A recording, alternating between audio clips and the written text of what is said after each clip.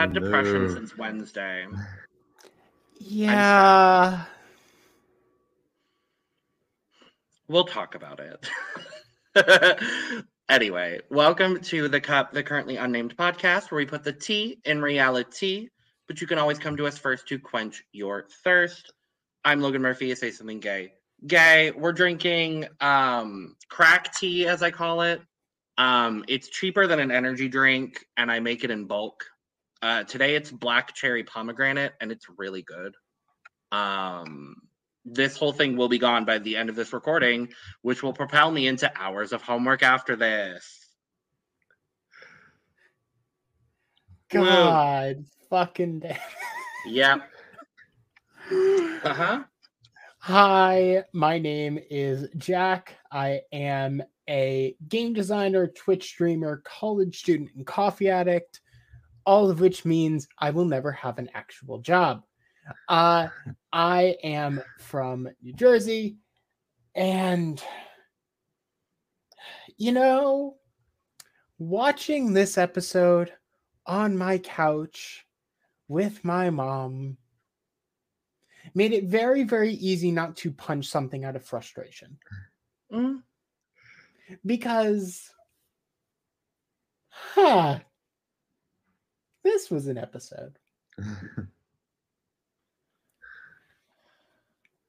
And I will introduce myself. I am Dominic. So I work in marketing, but I always like to say my real claim to fame is being a cat dad because that is my passion in life, animal rescue.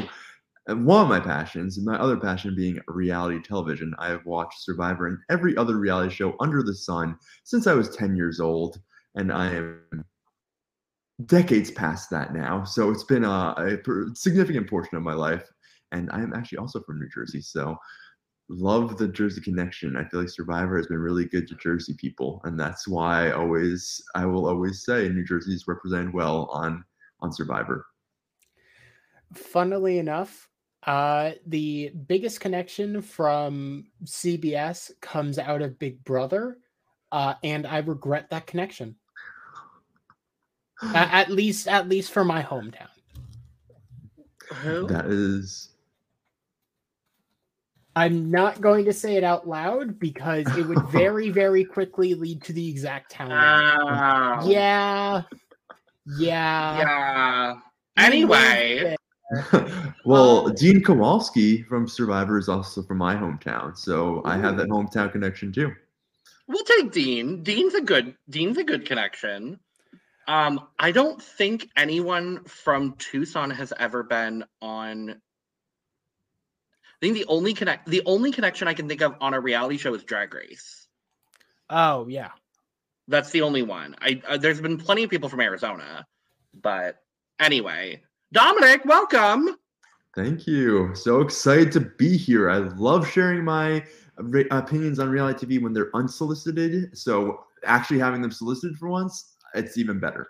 Yes. Yeah. I'm so happy to have you on.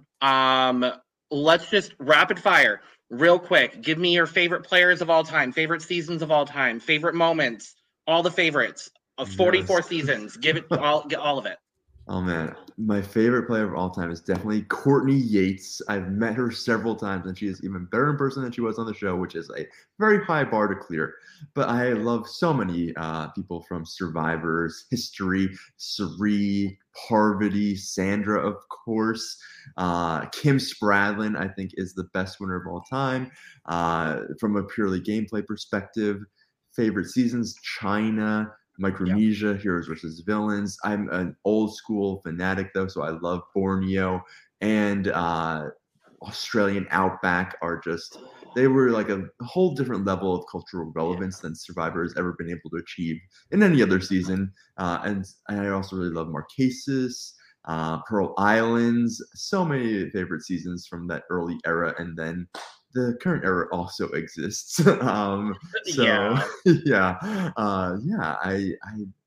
Favorite moments. I really love the character-driven moments. So the first one that pops to mind is just everything with the other Courtney Merritt from Exile Island, when she was singing to Bruce as he's getting medevaced, being called a poser by Jeff Probst. Like, that's the pure humor of Survivor that I absolutely love. Yeah. You're going to fit in just fine here. Like, everything you said, it was like, yep, I know at least someone in our network that like is very passionate about all of it. Yes. My top two favorite seasons are Marquesas and San Juan del Sur. So love like, San Juan del Sur as well. The perfect ending as well. Agreed. But yes, so very excited to have you. We are talking about Survivor 44, episode 3. Huh. It was an episode of television. You know, it certainly was. I very quickly realized this season that there are, once again, very few people who I would want sent home.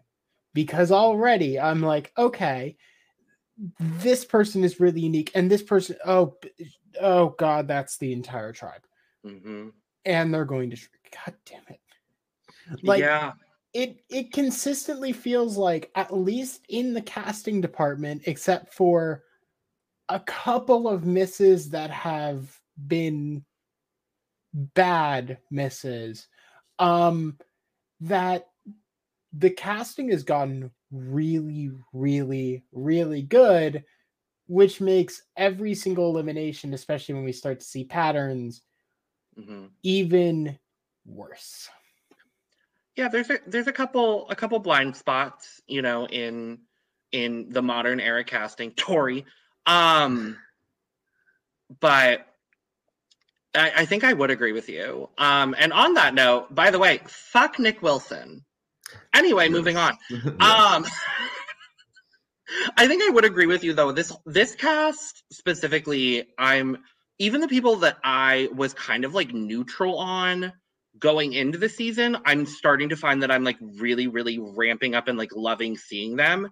I think the one specifically that I've not necessarily 180'd, but I have a really positive opinion of now is Danny. Danny has really shocked me over the last couple of episodes. And we'll talk about his big play during this episode, but he's standing out to me more and more as kind of this like central figure on that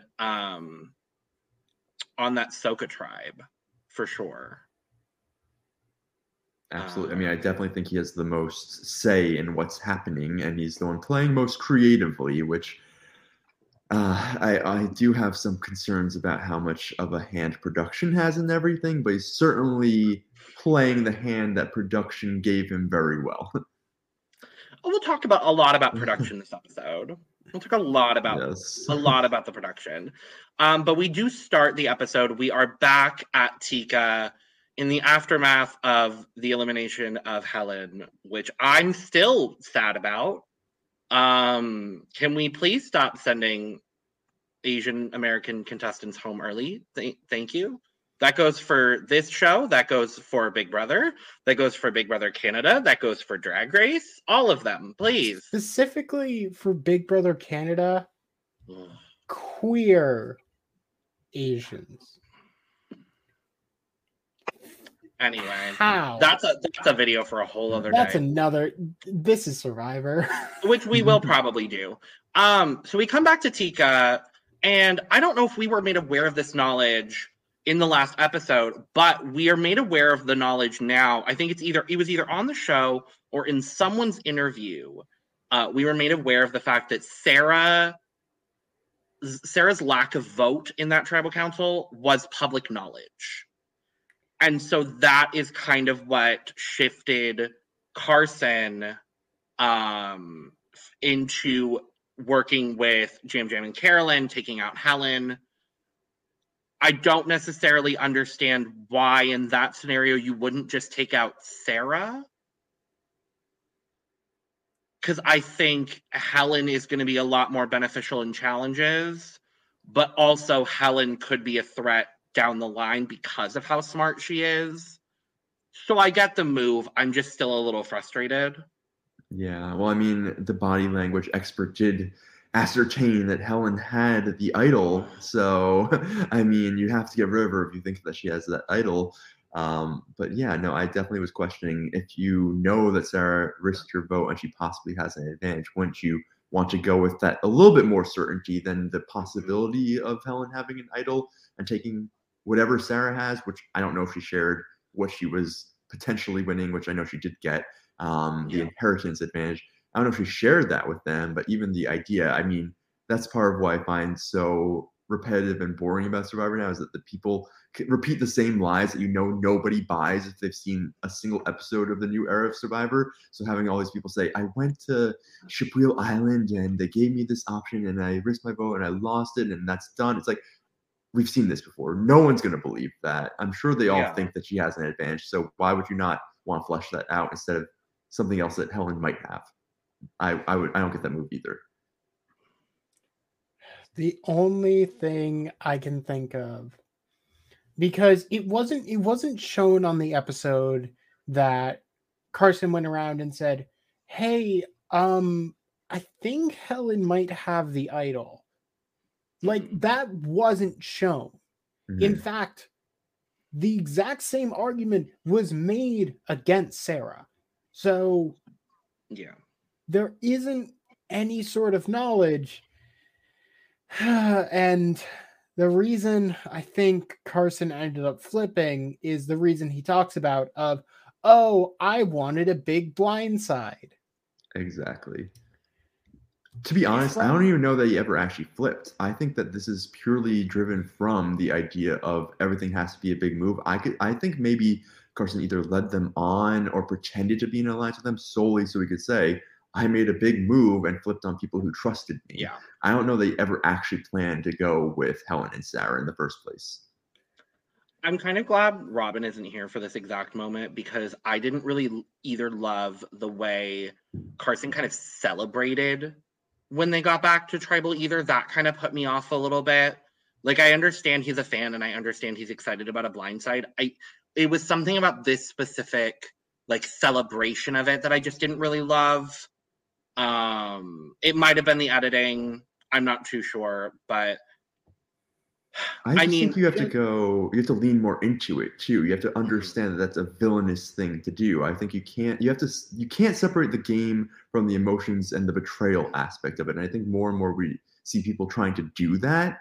But to me, I'm like, if you're going to celebrate getting someone out when they were not vindictive or nasty to you in any way, you have to say that that's a villainous thing and you were playing like a villain. But I think that so often now people don't want that label at all. They want to be considered righteous and everything that they do is like golden child behavior. So I think you have to lean into the villainy if you're going to start celebrating people's dismissals for no reason. It felt childish. Like that's the overall emotion I got from it. It was very much, ooh, look at me, I did this thing, and everyone is like, okay, great job. You're not the first or the last to do that. It's not that impressive. Chill. Yeah, I mean, again, it's the first vote. There was not like you're really not flipping on anybody from any pre-established trust that's been built because it's the first time having to vote somebody out.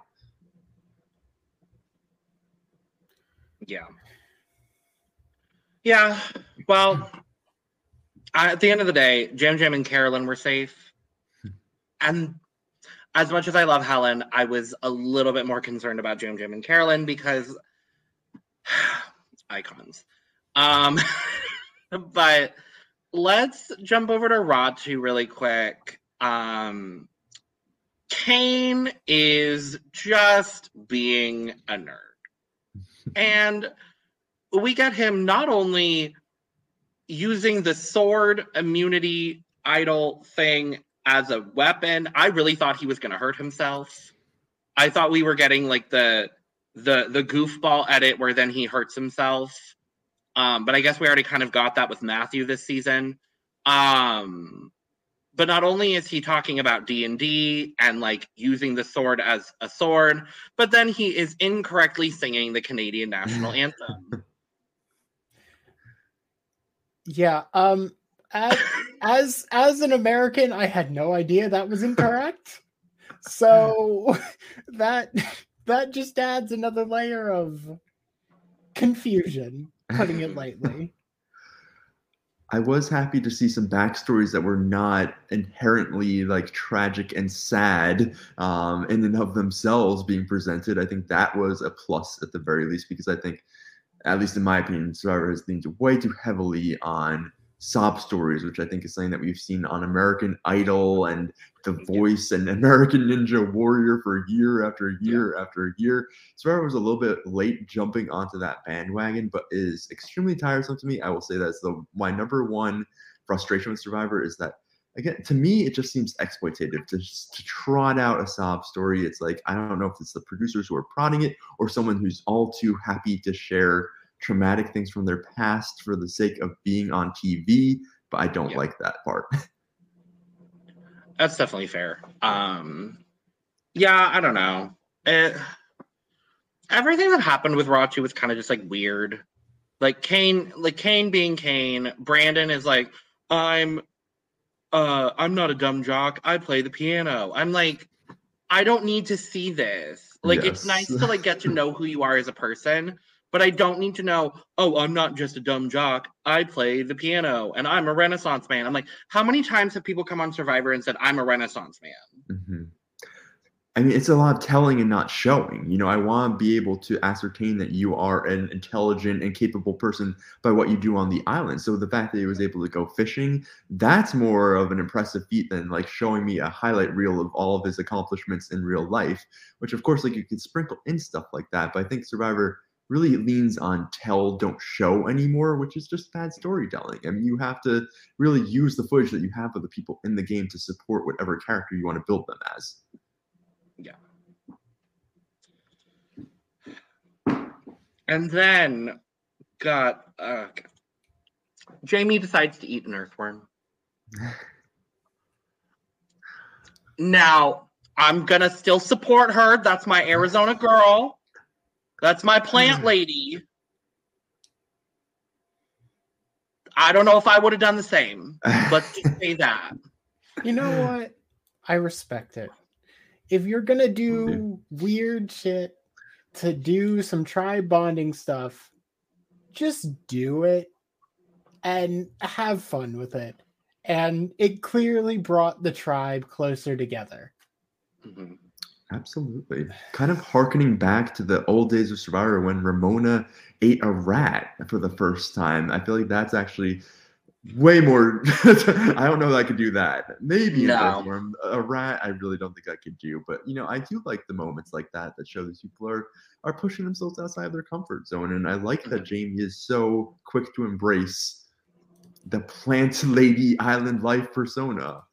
I just love, she's like, we have our first house plant. I'm like, such a good casting choice. Yes. Like, I was going to say, I don't know where this woman came from, but she came from Arizona. She is just, like, she's going to be that person that when they get eliminated, regardless of where they end up, she's going to be like, I hope everyone just has a lovely rest of the time on the island and, like, good luck and, like, no hard feelings. And I just know she's going to be that person. And I want her to lean into like the devious side of Survivor. And I know she's just not going to. And like, usually those kind of people frustrate me on Survivor, but there's something about her that I'm just like, you're just lovely. Yes. She seems like a pure spirit. Yeah, for sure. But I would also like to see her go take on that Lord of the Flies persona. Yeah, I absolutely. Right. I really want people to embrace the game and really get nasty if you have to get nasty. I mean, maybe she will. I mean, Matthew's really setting her up, and maybe she will not be so positive after she plays that idol and it's not having any powers for her. I was gonna say let's jump to that moment because we see this very established on-screen connection between Jamie and Matthew, which I love it. I love these two together, and I hope Matthew is actually serious about working with Jamie. However, we're getting Plant Lady and Plant Daddy, and they're going along, and Jamie is literally just like looking for worms, and she finds what we believe at the moment to be an idol, and I'm like, yes, queen. And then producers are like, so actually, Matthew found this idol 2 days ago, and planted, not only made a fake idol, having the knowledge that he knows, has an idol, made a fake idol, planted a fake idol, and then was there when his fake idol was found. I kind of love it.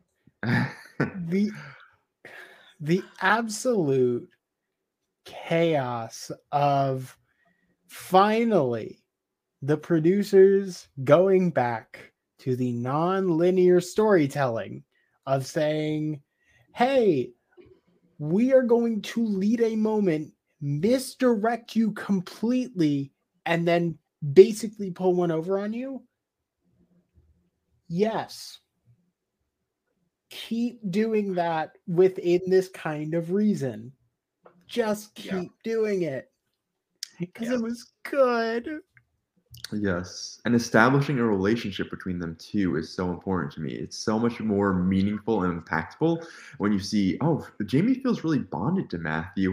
And look at what he's putting her through, you know? That's the deviousness that really resonates with me, is when you see, okay, this person is going above and beyond to hoodwink someone that really likes and believes in them. And now, do I think that that's a good move to do to Jamie? I don't know that he necessarily has to do that to someone who is an ally of him and really does believe in him. It seems like unnecessary maybe to me, but I also do like that he put together that fake idol himself. It wasn't something that was just handed to him by production. He took the initiative on his own to make it. And I prefer that type of move to them like just handing you a fake idol to use that looks like a real idol.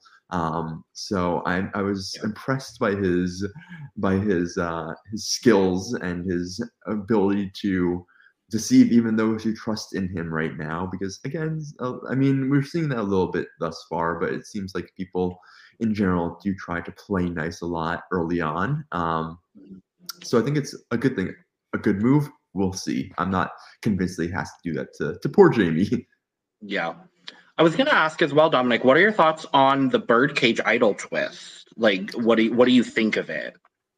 I love the idea of hiding it in plain sight so that everybody can tell if it's there or if it's not. Of course, that kind of gets taken away by having it in the bag, and then, you know, the bag can be replaced. You have a fake idol like planted for you.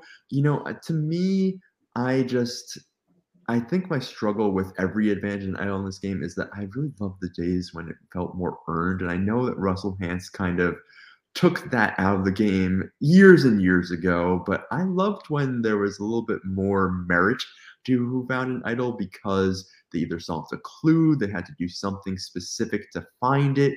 And I think this just kind of, again, like just increases the scavenger hunt nature of Survivor, which I really do not enjoy. But I like the hidden in plain sight aspect of it. I like that there's a little bit of anxiety of trying to find the idol. That's always fun. And find the idol without someone else catching you. That's always fun.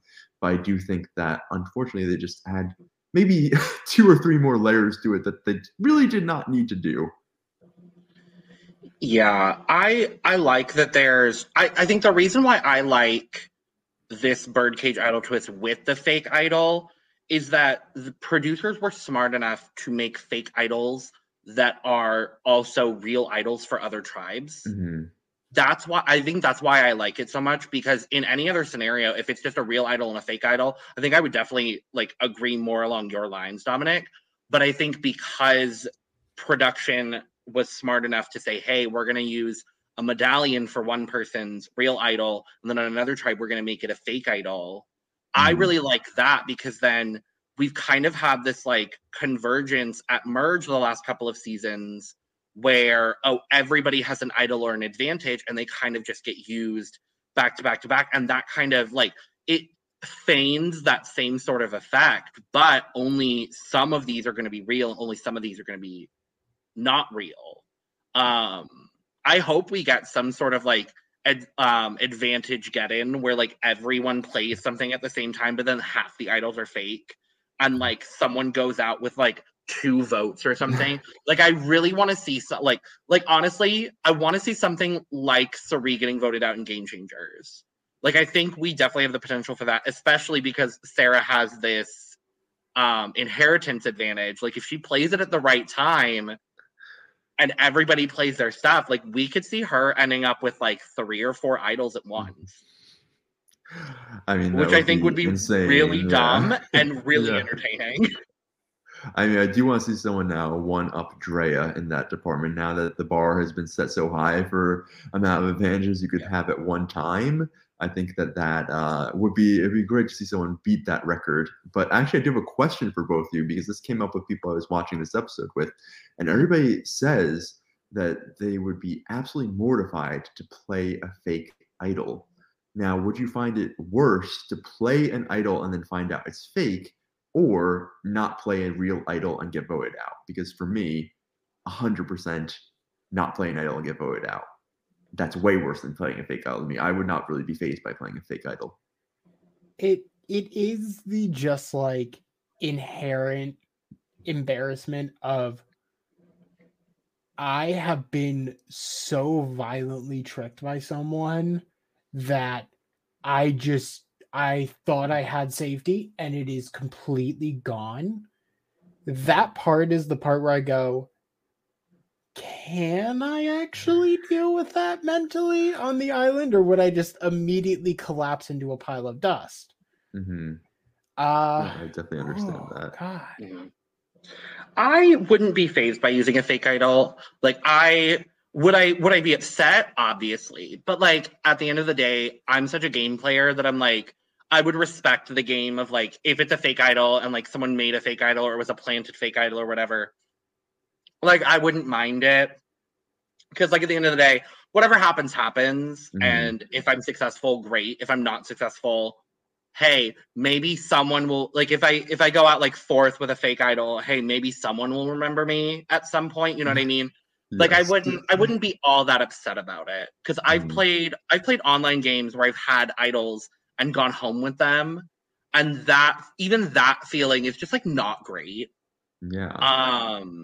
So I definitely like play the fake idol. Who cares? Yeah. Like, Yeah, the moment of humiliation to me is less damaging than this idea of I had the exact tool that I needed to stay in the game and I just didn't use it. I could have easily had 2 more days, it depends on the cycle, in the game if I just played this thing, and that would probably haunt me for the rest of my life of making that one wrong move rather than something that maybe is humiliating, but I never had an idol if it was fake. So I really didn't do anything wrong, quote unquote. I just didn't have the power I thought I did.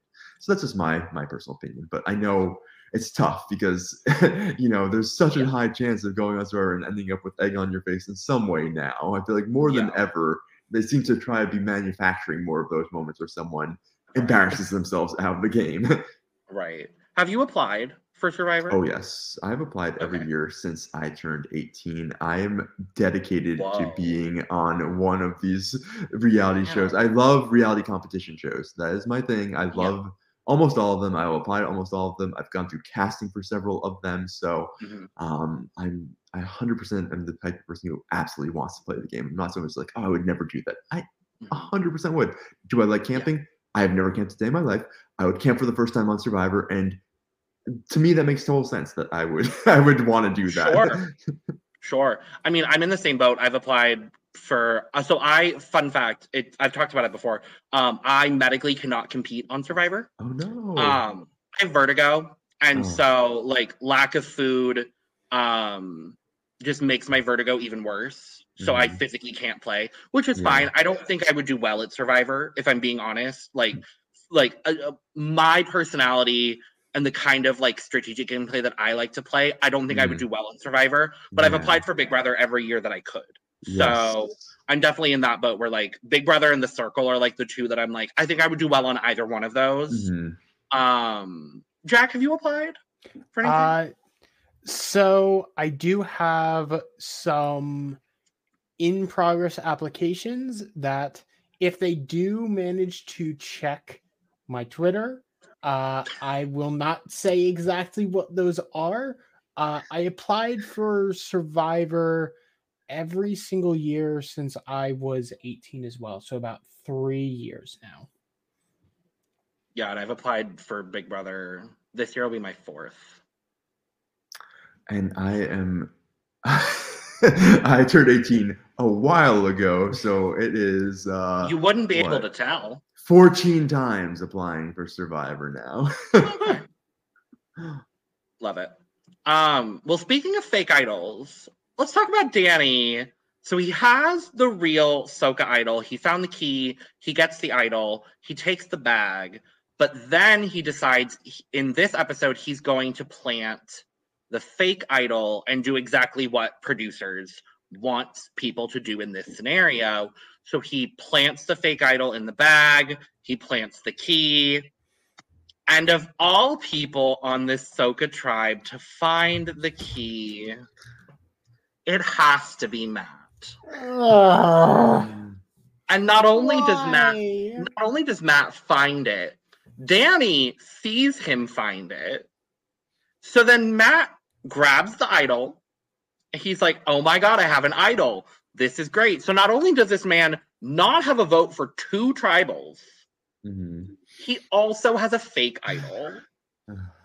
Again, like you could see the story forming for Matt. It's like Charlie Brown and the football for him. That is his Survivor journey, which is a little bit tragic. But I mean, I've also always said if I were on Survivor and I couldn't do everything right, I'd almost prefer everything to go wrong. That Janine journey, it's a little bit. It's really entertaining to watch. I'm sure it's scarring for him to realize all these different things have gone wrong for him. But I mean, you've had a Survivor experience at the very least. Yeah. What do you mean the Janine journey? What are you talking about, Dominic? I mean, I come love having on. that saved. It's one of the only Survivor reaction images we have saved, and I just love using it all the time. But And the sad thing is that you could think of like 5 other shots of her making that exact same face that you could use. There's about 5 or 6 of them from Final Tribal Council alone. Oh my gosh. Oh gosh. And once again, just like last episode where we had the exact right way and the exact wrong way for, well, not exactly the wrong way, but like a very comical, like comedy of errors kind of way for retrieving the idol. Here we once again have the intended method for a fake idol to enter the game on Soka, and an unintended way for a fake idol to enter the game on Ratu. Which once again provides a really, really interesting dynamic, and it almost feels like it was planned. Like if someone were to, there's always the fun rumors going around that, oh yeah, Survivor's obviously scripted. If someone looked at this season and said it was scripted, I would not blame them at the moment, because the dichotomies are working in such a perfect way that like every single time you go, oh yeah, no, that's working out really well. Yeah. Too well. Yeah. Because if no, go ahead. I was gonna say, if you look at the people who have found idols thus far, real idols, Brandon, Matthew, Carolyn, Danny. These are all people that I feel like production are like, okay, these people are either going to be strong in challenges or provide good television. And I would say all 4 of them fit either or both of those categories. And then if you look at the people who now have fake idols, you look at Jamie and you look at Matt, who have kind of been used a little bit as like, not the comic relief, but like a bit of like the levity of the season. Obviously Jamie being, plant lady and eating earthworms, and then you have Matt where just everything is comically going wrong, but then he's also kind of in this showmance. It's interesting. So now Matt has a fake idol Franny finds out about the fake idol, and now all of a sudden, people are like, "Oh well, we can't target the showmance now. They have an idol," and I'm like, "What do you mean?" Yeah. Well, You know, actually, I will say though, one thing that I think Danny did overplay a bit is by calling Matthew out in front of other people. You know, if I were Matthew in that Yeah. situation, I would be like, why is he blowing up my spot in front of someone else as well? Like, if you say that you trust me and you want to work with me, but you're going around, like, you do that behind Matt's back, not Yeah. directly to his face. So I thought that was a little bit of maybe overplaying on his part. Because if I were Matt, I'd be like, I don't trust this person at all anymore. He is trying to put a target on my back, which is exactly what he actually is trying to do. He would have an accurate read in that case. I would have just either, if the intent was to put a target on his back, talk privately with someone else. Mhm. If the intent was to get closer to Matt with this secret, you should have talked to him alone. Yeah. Talking with two different people, make sure that both of those roads are immediately closed, Yeah. which is just, I mean, it gave us Josh airtime. Josh got a confessional, and I'm happy to see it. Truly, like, I was like, is Josh here? Mhm. Josh, where are you? I would like to see you Yes. more on my television, please. And this was, he got, I think, one confessional this episode. And Confessional not even a council- question at tribal council either. And Nope. he was the alternate boot. I was like, guess they really don't think that he has much to say if they can't even find something No. to. I mean, I feel like that would just only heighten the suspense if you thought, Yeah. at least he's speaking here. Because he's kind of now the only person on that tribe without a storyline. Yeah. At least that we've seen through 3 episodes, because we obviously have the showmance, Danny finding the idol, Claire being the perpetual sit out, which we'll talk about, and then Heidi making fire and like being this underestimated player because of just all of the different all of the different boxes she ticks, for lack of a better term. She's an older player, she's Latina, she's an older woman, period. Like that's not a demographic that traditionally does well on Survivor, unfortunately. And then you kind of just have Josh, who is good at challenges. We know he's gay, we know he's a podiatrist, but I'm like, I don't know anything. Like his medical condition has not been brought up once in 3 episodes. And at this point I'm kind of just like, okay, so when we finally get Josh's backstory, we know he'll be going home that episode. Mm-hmm. And I'm just like, I'm waiting for that episode, and I don't want it to come because I like him, and I think he can be a dynamic player and do very, very well, like in the post-merge situation. I think he could be someone that could maybe win out, honestly. But we're seeing nothing from him. And I think he actually does have the least amount of confessionals. I'm gonna look. it would not surprise me. Yeah. It's either that, it's him or Heidi. Yeah, it's him or Heidi. We also, before this episode, I feel like we didn't get a lot of Ratu last time. And still, even with Ratu, it was still like screwed up. Mm-hmm. Because it kind of just felt like defaulting almost. So, and that was also the premiere, so it kind of tried to give every single tribe the same amount of attention. So it kind of worked. Yeah. So where are we at? So we go to the challenge. And it's a good old, as I like to call it, swim, obstacle, puzzle? Block puzzle. Yes. Block puzzle. And I want to point out, and we kind of brought it up before we started filming, Claire was allowed to sit out for a 3rd episode in the row, and that's just we were kind of been allowed. Yeah, so we were kind of discussing, and Dominic, I don't know if you have any insight necessarily, or Jack, if you have any other ideas. My initial thought process goes to the fact that there's been so many medical emergencies on this season that, like, I think immediately of like Matthew and his shoulder. So, like, if Matthew wasn't able to compete in challenges. Like, is that why they lifted that requirement for this season?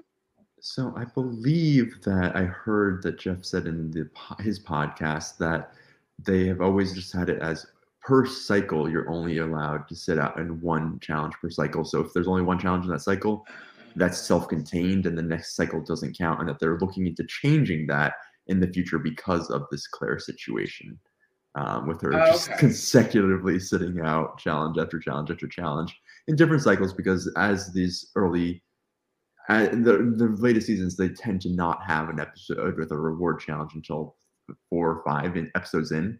So there is definitely opportunity for someone to sit out a lot more there. And again, the factors of the season of someone getting medevaced within the first episode, which also has happened several times in these past few seasons, which is a little concerning. Usually you would not have someone sitting out episode 1, but because of the circumstances of the season, it just kind of exacerbated an ongoing issue, which is it should just always be back-to-back challenges regardless of the cycle that they're in. Yeah, it ultimately, once again, was like, it feels like it's a Survivor rule that, like, fans kind of, now that you mention it, what the cycle thing makes sense. But even like in 41, 42, 43, where that did not happen, I don't think that ever ended up coming up, which was the weird part. So, yeah.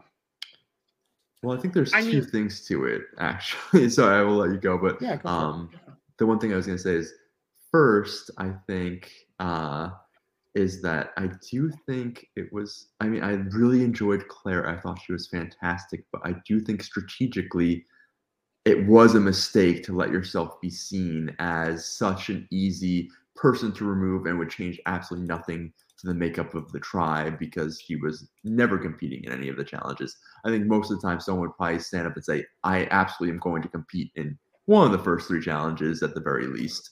So I think that was something that you usually would not see that came up this time. And then I also think that Jeff Probst absolutely made matters worse for Claire, because again, you kind of see the heavy hand of production of Jeff, like really being like actively showing disdain for the fact that Claire was not participating in any challenge. I 100% believe Jeff Probst is to blame for Claire's elimination. And we'll talk about it more later.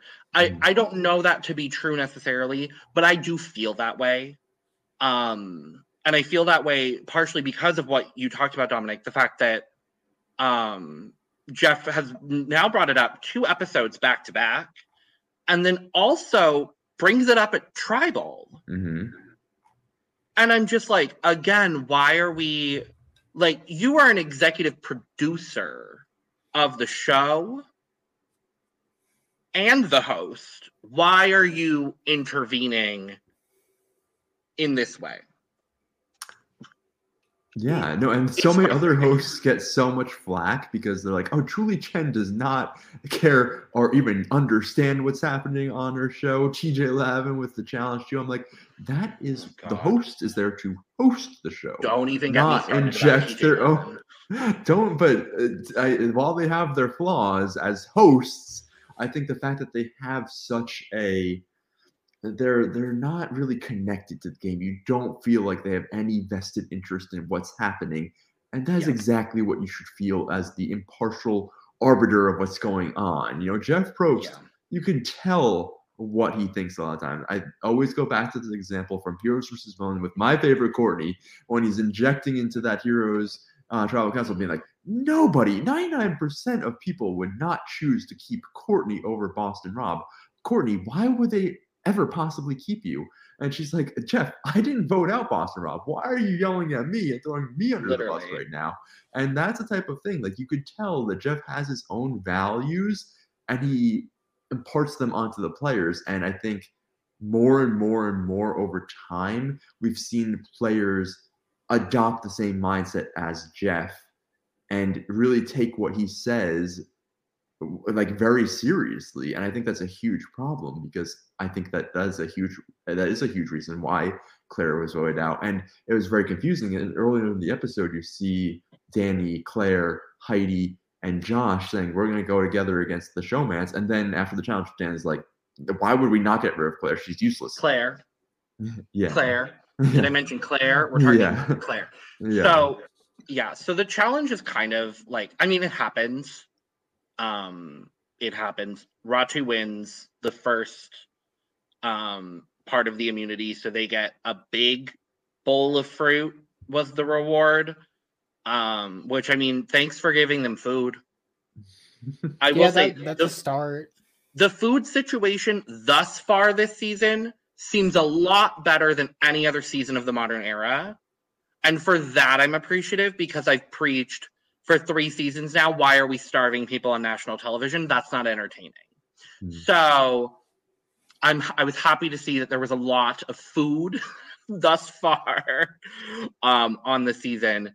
And so it does come down to Soka and Tika. And we find out that like a couple of these people have studied this puzzle prior. I think Carson was one of them. I think Matthew was another one of them. Jamie did as well. I remember that. Yeah, Jamie tweeted that she had like hand-painted blocks, right? That was her? This is one of the easiest puzzles to do because realistically, anyone can do it with literally just 4 paper cubes and markings. Like this is something that anyone can do almost immediately compared to a lot of other challenges that, go 3D print like a tree puzzle. Which someone did. I don't want to stay on my soapbox against Carson, so I'm just not going to say anything. I anyway, will gladly stand on that soapbox as well, although I will be kind about it now. I mean, if Robin was here, they would be, they'd be like, yeah, his gameplay's bad, but he's cute. Anyway, love you, Robin. So Tika ends up pulling it out, getting the second part of the immunity. And I was thankful because I don't want to see anybody else from that tribe go home. I really don't. The problem is at this point, I don't want to see anyone necessarily go home. Like no one is standing out as like, I need you to go home. You are Russell Hantz level of bad. Or even at this point, like I'm kind of indifferent to you. I wouldn't mind if you wanted to go home. That's not even happening. Like there may be 1 or 2 people that I can think of, but like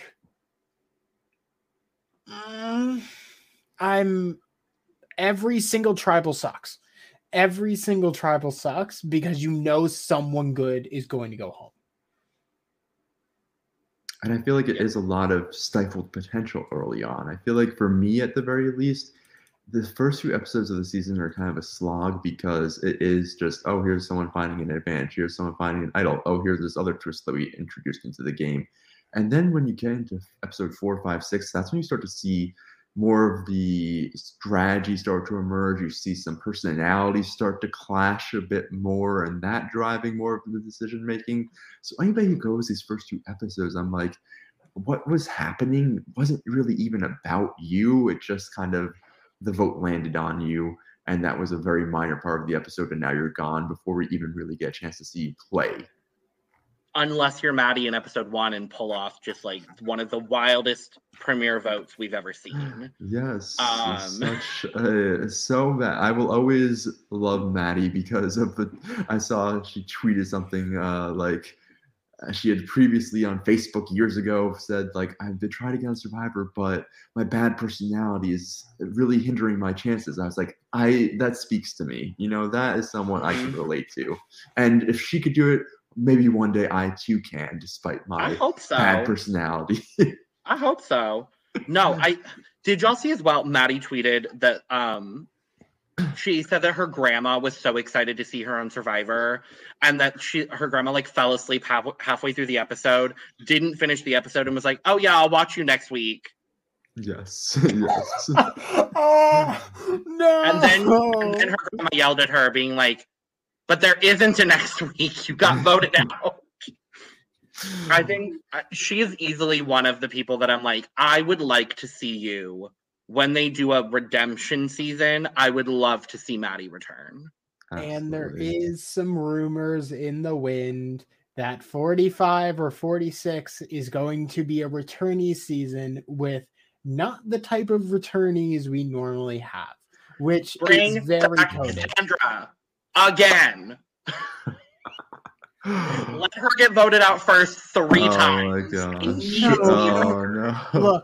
Look, I relate to her just a little too much, as I have very much also have my streaks of going home yeah. first multiple Oh, yeah. times.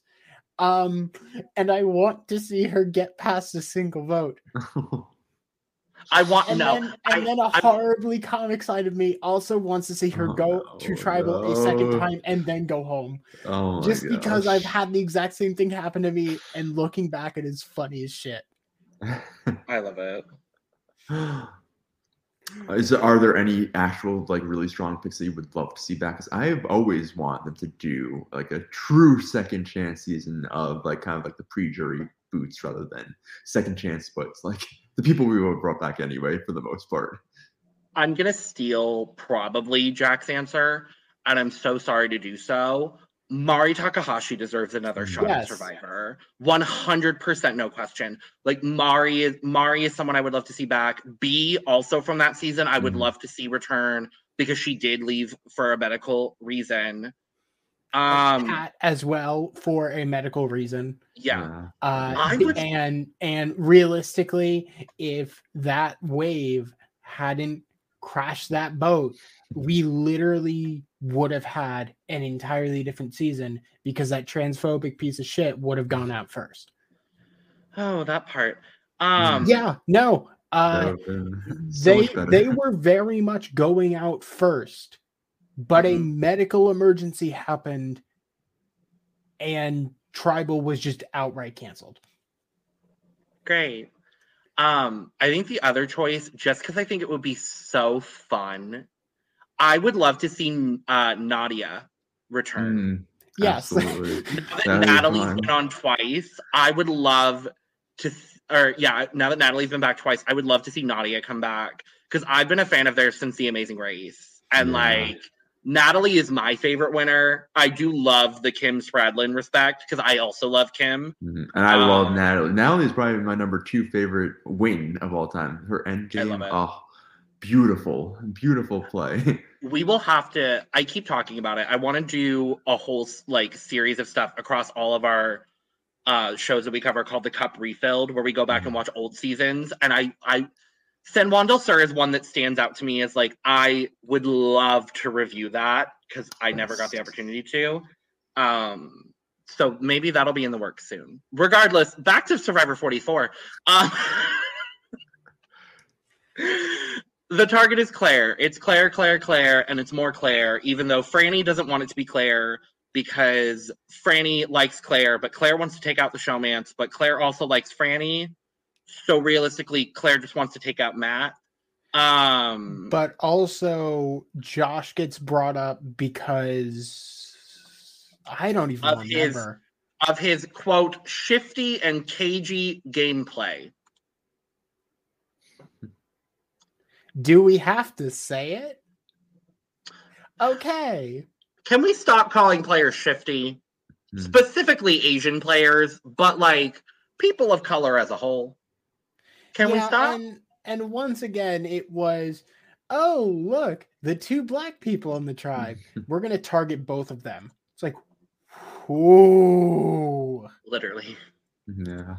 Literally. I'm like, it's like, fuck, okay. This tribal's going to suck regardless. Why did you have to choose the 2? Like, why was Danny not in contention? Does he really just have that good? Why were neither of the showmans in contention? So at this point we kind of see, so Josh and Danny, though we haven't seen it, are kind of like very aligned. from what we understand now. And obviously there's the showmance, but Matt doesn't have a vote. And so we kind of get Heidi in this like swing. People aren't really like trying to go for her vote. And then there's Claire, who's the target. If I'm playing this game on the Soka tribe, and I know Matt doesn't have a vote, at least for this, like, because it's public knowledge that he doesn't have a vote at this tribal. They don't know he doesn't have a vote at the next tribal. But it's public knowledge that he doesn't have a vote here. I take out Franny. And that's my winner pick, so I don't want to say that necessarily. But, like, if I'm looking at the tribe dynamics, I take out Franny. Or I take out Danny. Because, like, you take out one of the two sides, you pull in Heidi, and then, like, you have a majority. And then it kind of just works out if you take out Franny, because then Matt doesn't have a vote at the next one. You just take out Matt.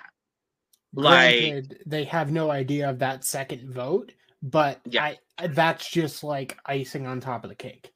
Mm-hmm. Yeah. It just... Do you think that, especially nowadays in the early game, I think women should always try to work together at this point? I mean, we keep on seeing the trends over and over again that so many women go home pre-merge. And I think that Franny had the exact right idea of, like, let's not just target Claire, because where does that leave her next? So I do think for the women, it is always smartest. And I understand all the factors that lead to them not working together. I'm not saying that they always should have to or anything like that. I just think the way that this game has, I don't even want to just say has shaken out, I think has been purposely molded over the course of the Survivor lifespan, has really not favored women, both before the merge and after the merge, honestly, now. So they should absolutely stick together. And I definitely think Franny had the right idea going into this tribal council. The thing that always gets brought up is tribe strength. In the earlier seasons, there were tons of challenge variety where saying that tribe strength, that doesn't mean just, oh, can you push a heavy box? Because just biologically, men have an easier time with that on average. Yep. So having most challenges be obstacle, obstacle, obstacle, and then X thing, it almost leads that, oh yeah, no, we can just get rid of someone who can't push a heavy box, or we can get rid of someone who doesn't know how to swim perfectly. And just, I mean, they're not exactly the most fun challenges, at least the one that I can think of like, oh yeah, go play like a giant game of darts, or go eat these local delicacies that are eating challenges that are very much not local delicacies and undercooked and raw versions of said local delicacies, because they look more exotic and crazy, which is a different issue. A whole other issue. That's an entirely different can of worms. But yeah, no, more stuff like that. Yeah, I would love for challenges to be just one thing. You know, just leave it as one self-contained event that is just testing them on one different skill. Because even right now, it's so funny. I think the whole challenge strength thing is so overblown, because it really just comes down to having someone who can complete a puzzle. Unless you're physically unable to complete the first part of a challenge, like say Heather in Survivor 41, almost every single time, the amount of time that you have to make up can easily be made up if you have someone who's really good at puzzles. So you really just need someone with strong puzzle solving skills, which is also like every puzzle kind of varies. You can be good at a certain type of puzzle and not good at another type of puzzle. So it does switch things up, although it is extremely boring to watch people do puzzles all the time. So I'm not even advocating for more puzzles, other than the fact that I just don't understand this idea of challenge strength not really almost entirely being based off of who your best puzzle solvers are. And then second of all, I feel like challenge strength from a woman is completely devalued on Survivor. And you see that time and time again where if they ever suggest getting rid of a man, and when they got rid of Voce, everyone was like, how dare they? They're never going to win a challenge again. They never lost a challenge again. But there was this uproar about Yasa getting rid of Voce because how can you get rid of the challenge strength? But then look at someone like Justine Brennan from last season, who I thought was a strong competitor. And it's just like, oh well, why would we keep her? There's no value in a woman who's strong at challenges. But when there is a man who's strong at challenges, there's a lot more pushback to getting rid of them than there is a woman. Yep. Yeah, all of that. Like, all of it. But we go to Tribal. Jeff decides to once again say, hey, Claire, you're sitting out of challenges. Why? And then it's a whole I will say it's a little bit legitimate though. Like, do you agree? Like, I just don't know why she would let herself sit out 3 challenges. I think that was such a mistake for her. Not that I think that Jeff should have honed in on it, but I think that was a huge mistake. I think I don't love that Claire sat out of all the challenges. I think especially in this challenge, I think she would have been a bit more of an asset than say Franny. Because I think Claire's strengths would have been a little bit better here. But I also don't think Jeff should have honed in on her and been like, why aren't you competing on this show? Like, Sandra sat out basically every damn challenge and won twice. Mm-hmm. Yeah. And you never once complained about Sandra sitting out. I love Sandra. But, like, if we're going to use this argument, it's not consistent across the seasons.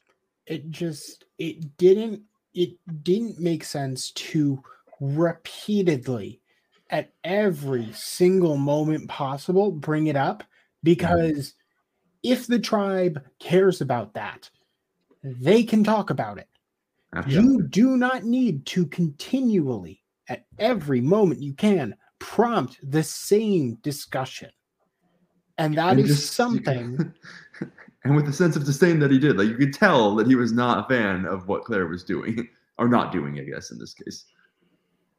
And we mentioned it multiple times over, but yeah, no, absolutely, Claire got bit by this. Yeah. And it sucked because I was really upset to see her go. It felt unfair. It felt like it was being pushed. Yeah.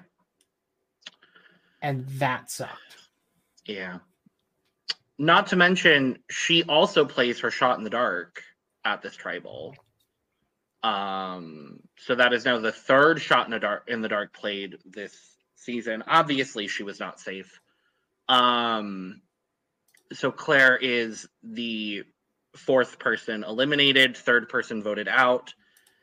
And we'll talk about the trends here in a second, but continues a trend that we've seen in the modern era, kind of what we were alluding to a little bit earlier, that every tribe in their first tribal this season has voted out a woman, and 3 of the 4 people that have been eliminated thus far on this season are people of color, 2 of them being Black, and we are only left with 2 Black contestants and 1 Asian contestant on this season. So there is an unfortunate footnote of, Jesus Christ, my brain is really, really not working tonight.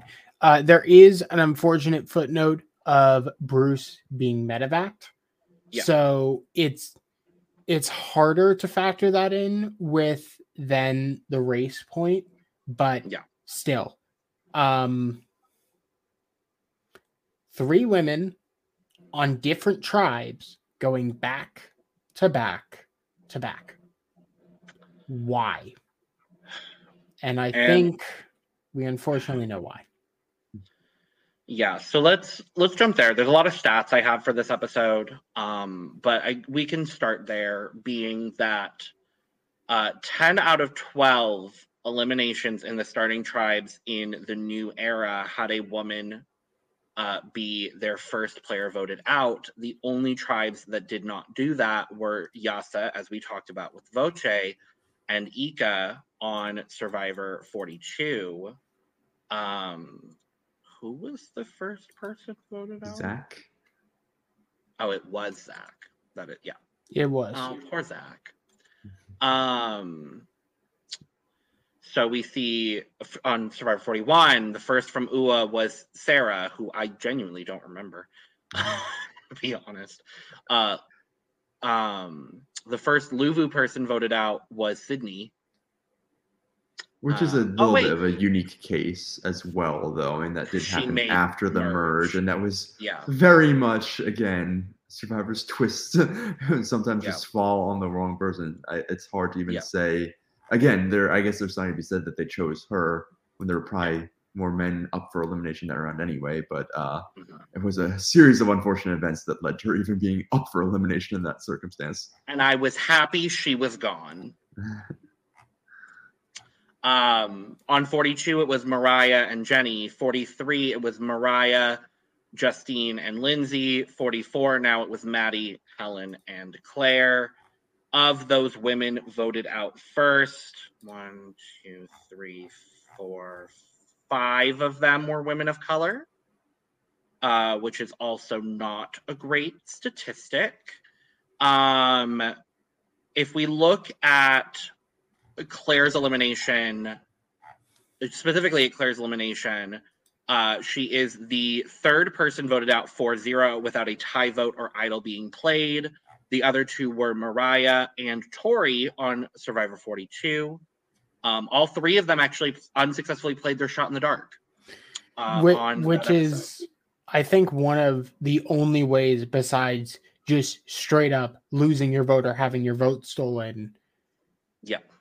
Like, those are the only ways to really ever have a X0 vote. So that does make sense that with the more modern seasons of Survivor and the constant thing of, oh, you're going to lose your vote now. Mm-hmm. Yeah, no, it's kind of becoming an issue where that should not be happening that consistently. Yeah. As well, Claire is the fourth person in the history of Survivor to attend a tribal but never cast a vote. The first was Sydney in Survivor 41, and the second and third were Zach and Mariah in Survivor 42. All of these instances happening in the new era. Claire is also the fifth person to be on Survivor but never compete in an immunity challenge. She is the first person to be voted out at a typical tribal council but never compete in an immunity challenge. So the other people that had never competed in a challenge were Jonathan and Wanda on Palau, but they were eliminated. Not voted out. Mm-hmm. And then Jackson on Survivor 42 and Bruce this season were both medevaced. Fun fact, Claire is the first LGBTQ plus woman to be voted out in 15th place. This is the 7th Survivor season where the first 3 players to be voted out are women. That also includes Panama, Fiji, Gabon, Caramoan, Winners at War, and 43. This is the second season in a row where the first player voted out from each tribe was a woman. And a fun other fact that I love is that Josh currently has less confessionals than every other person who has been voted out this season. The only person to have less confessionals is Bruce. Yeah. Because Maddie left with 6. Helen and Claire both had 7. Josh is currently sitting at 4. I don't know if, like, Josh managed to piss on some of the camera equipment or something. Like, what? What is the reason? I do think maybe it's a little bit early to think too much into it, though, because I will say, like, there are certain people that have gone much longer than that without even getting to that 4 confessional milestone. So I think relatively it hasn't been so uneven as it has in other seasons as well. So we'll see if he gets something in the future, but he definitely has not had a chance to make much of an impact yet. I was going to say, I don't remember exactly, but Erica on 41 she had nothing. And Heather. And Heather never really did, unfortunately. Oh, poor Heather. But And that's that's that. why, like, there's so many different factors I think lead into the current state of Survivor. And I think that, to me, I think when you add all of these random twists, you can lose your vote. You can lose your vote for multiple tribal councils. You can get out because of an idol play. You could get out because of another advantage being played. When all those different factors come into play, I think it leads players to want to play more conservatively. So when you want to play more conservatively, what do you say? I just don't want to go to tribal council at all. Because look at Maddie. She got out with 1 vote at the first tribal council that 3 people voted in. I mean, these are the types of things that are happening more and more and more. So if I was playing, I'd say, I just don't want to go to tribal council at all, because it's always kind of in a 6-person tribe. You don't know what can go wrong that will lead to you going home. So when you want to play more conservatively, you're going to say, we have to keep challenge strength up, which again, I think people need to reframe the way that they consider challenge strength, because I think having a good puzzle solver matters way more than anybody with brute strength. But I think that's what sometimes leads to this idea of, let's say, really about challenge strength right now, which can disproportionately impact more women going home, which I don't know that always comes down to that when women do go home early in the game. I think a lot of times, again, I think of people like Justine, and I think of people like Molly and Mari, where they're just immediately targeted as if they're already in the post-merge and getting with someone who's threatening early on, even though they're a good contributor to the tribe and can bring value. They just kind of are immediately targeted in a way that men never are. Like, a woman who's strategic and considered a threat is someone to get out right away that I don't think really happens with men nearly as much. Yeah. It's something that, even as various good things have happened during the more modern seasons of Survivor, we see the old horrors creep back in over and over and over again. And the only thing we have to stop it is having future survivors know that people don't want to see this and that people deserve a fair shot, not going home, whether it basically never happens intentionally, but indirectly, having immutable characteristics send them home, which is the worst thing you can say. And on that note, I'm going to presume halfway through the pre-merge-ish, maybe. Something is happening next episode. Something is happening.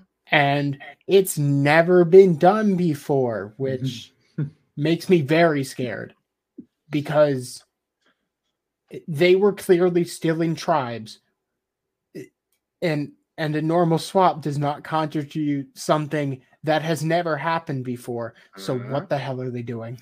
I do think Survivor sometimes forgets its own history, though. So the idea of it not happening before, I'm not completely sold until we find out exactly what that is and if it is truly a Survivor first. I was going to say, is it a first for the modern era? Because if it's a tribe swap, that is a first for the modern era. But who knows? We'll be back to talk about it next week. That's all I know. So, Dominic, your first podcast is done. Yay! Yes. Big relief to have made it through and feel like I wasn't just sitting silently, not sharing anything. So, thank you for allowing me to get my first podcast experience. It was a lovely time. Of course. We'll definitely be seeing more of you on probably a whole lot of shows if you're around for it. Because we cover anything, everything, and all of it. So love all reality competition shows. That is my competing element to it. I eat it up. So with that being said, make sure to subscribe, follow, share, hit the bell notification, do all those things. Follow all of us on Twitter and or Instagram. I know, Dominic, you're more active on Instagram than I am more Lestar, active but- there. Not really in the reality TV realm. If you want my reality TV hot takes, that is where Twitter is where I share all of those. A lot of cat stuff on Instagram. There is a lot of cat stuff on Instagram. It's would recommend. Follow Jack on Twitch because he does that sometimes. Hi. Now that my life is a giant colossal wreck, I will actually start streaming again starting tomorrow. Well, tomorrow when this is being recorded. Time is weird. It's so strange. But we will be back next week with episode 4 of Survivor 44. And until then, cheers. Oh my god. Yeah. We did forget to tell you about the Say Something Gay. Oh, it's fine.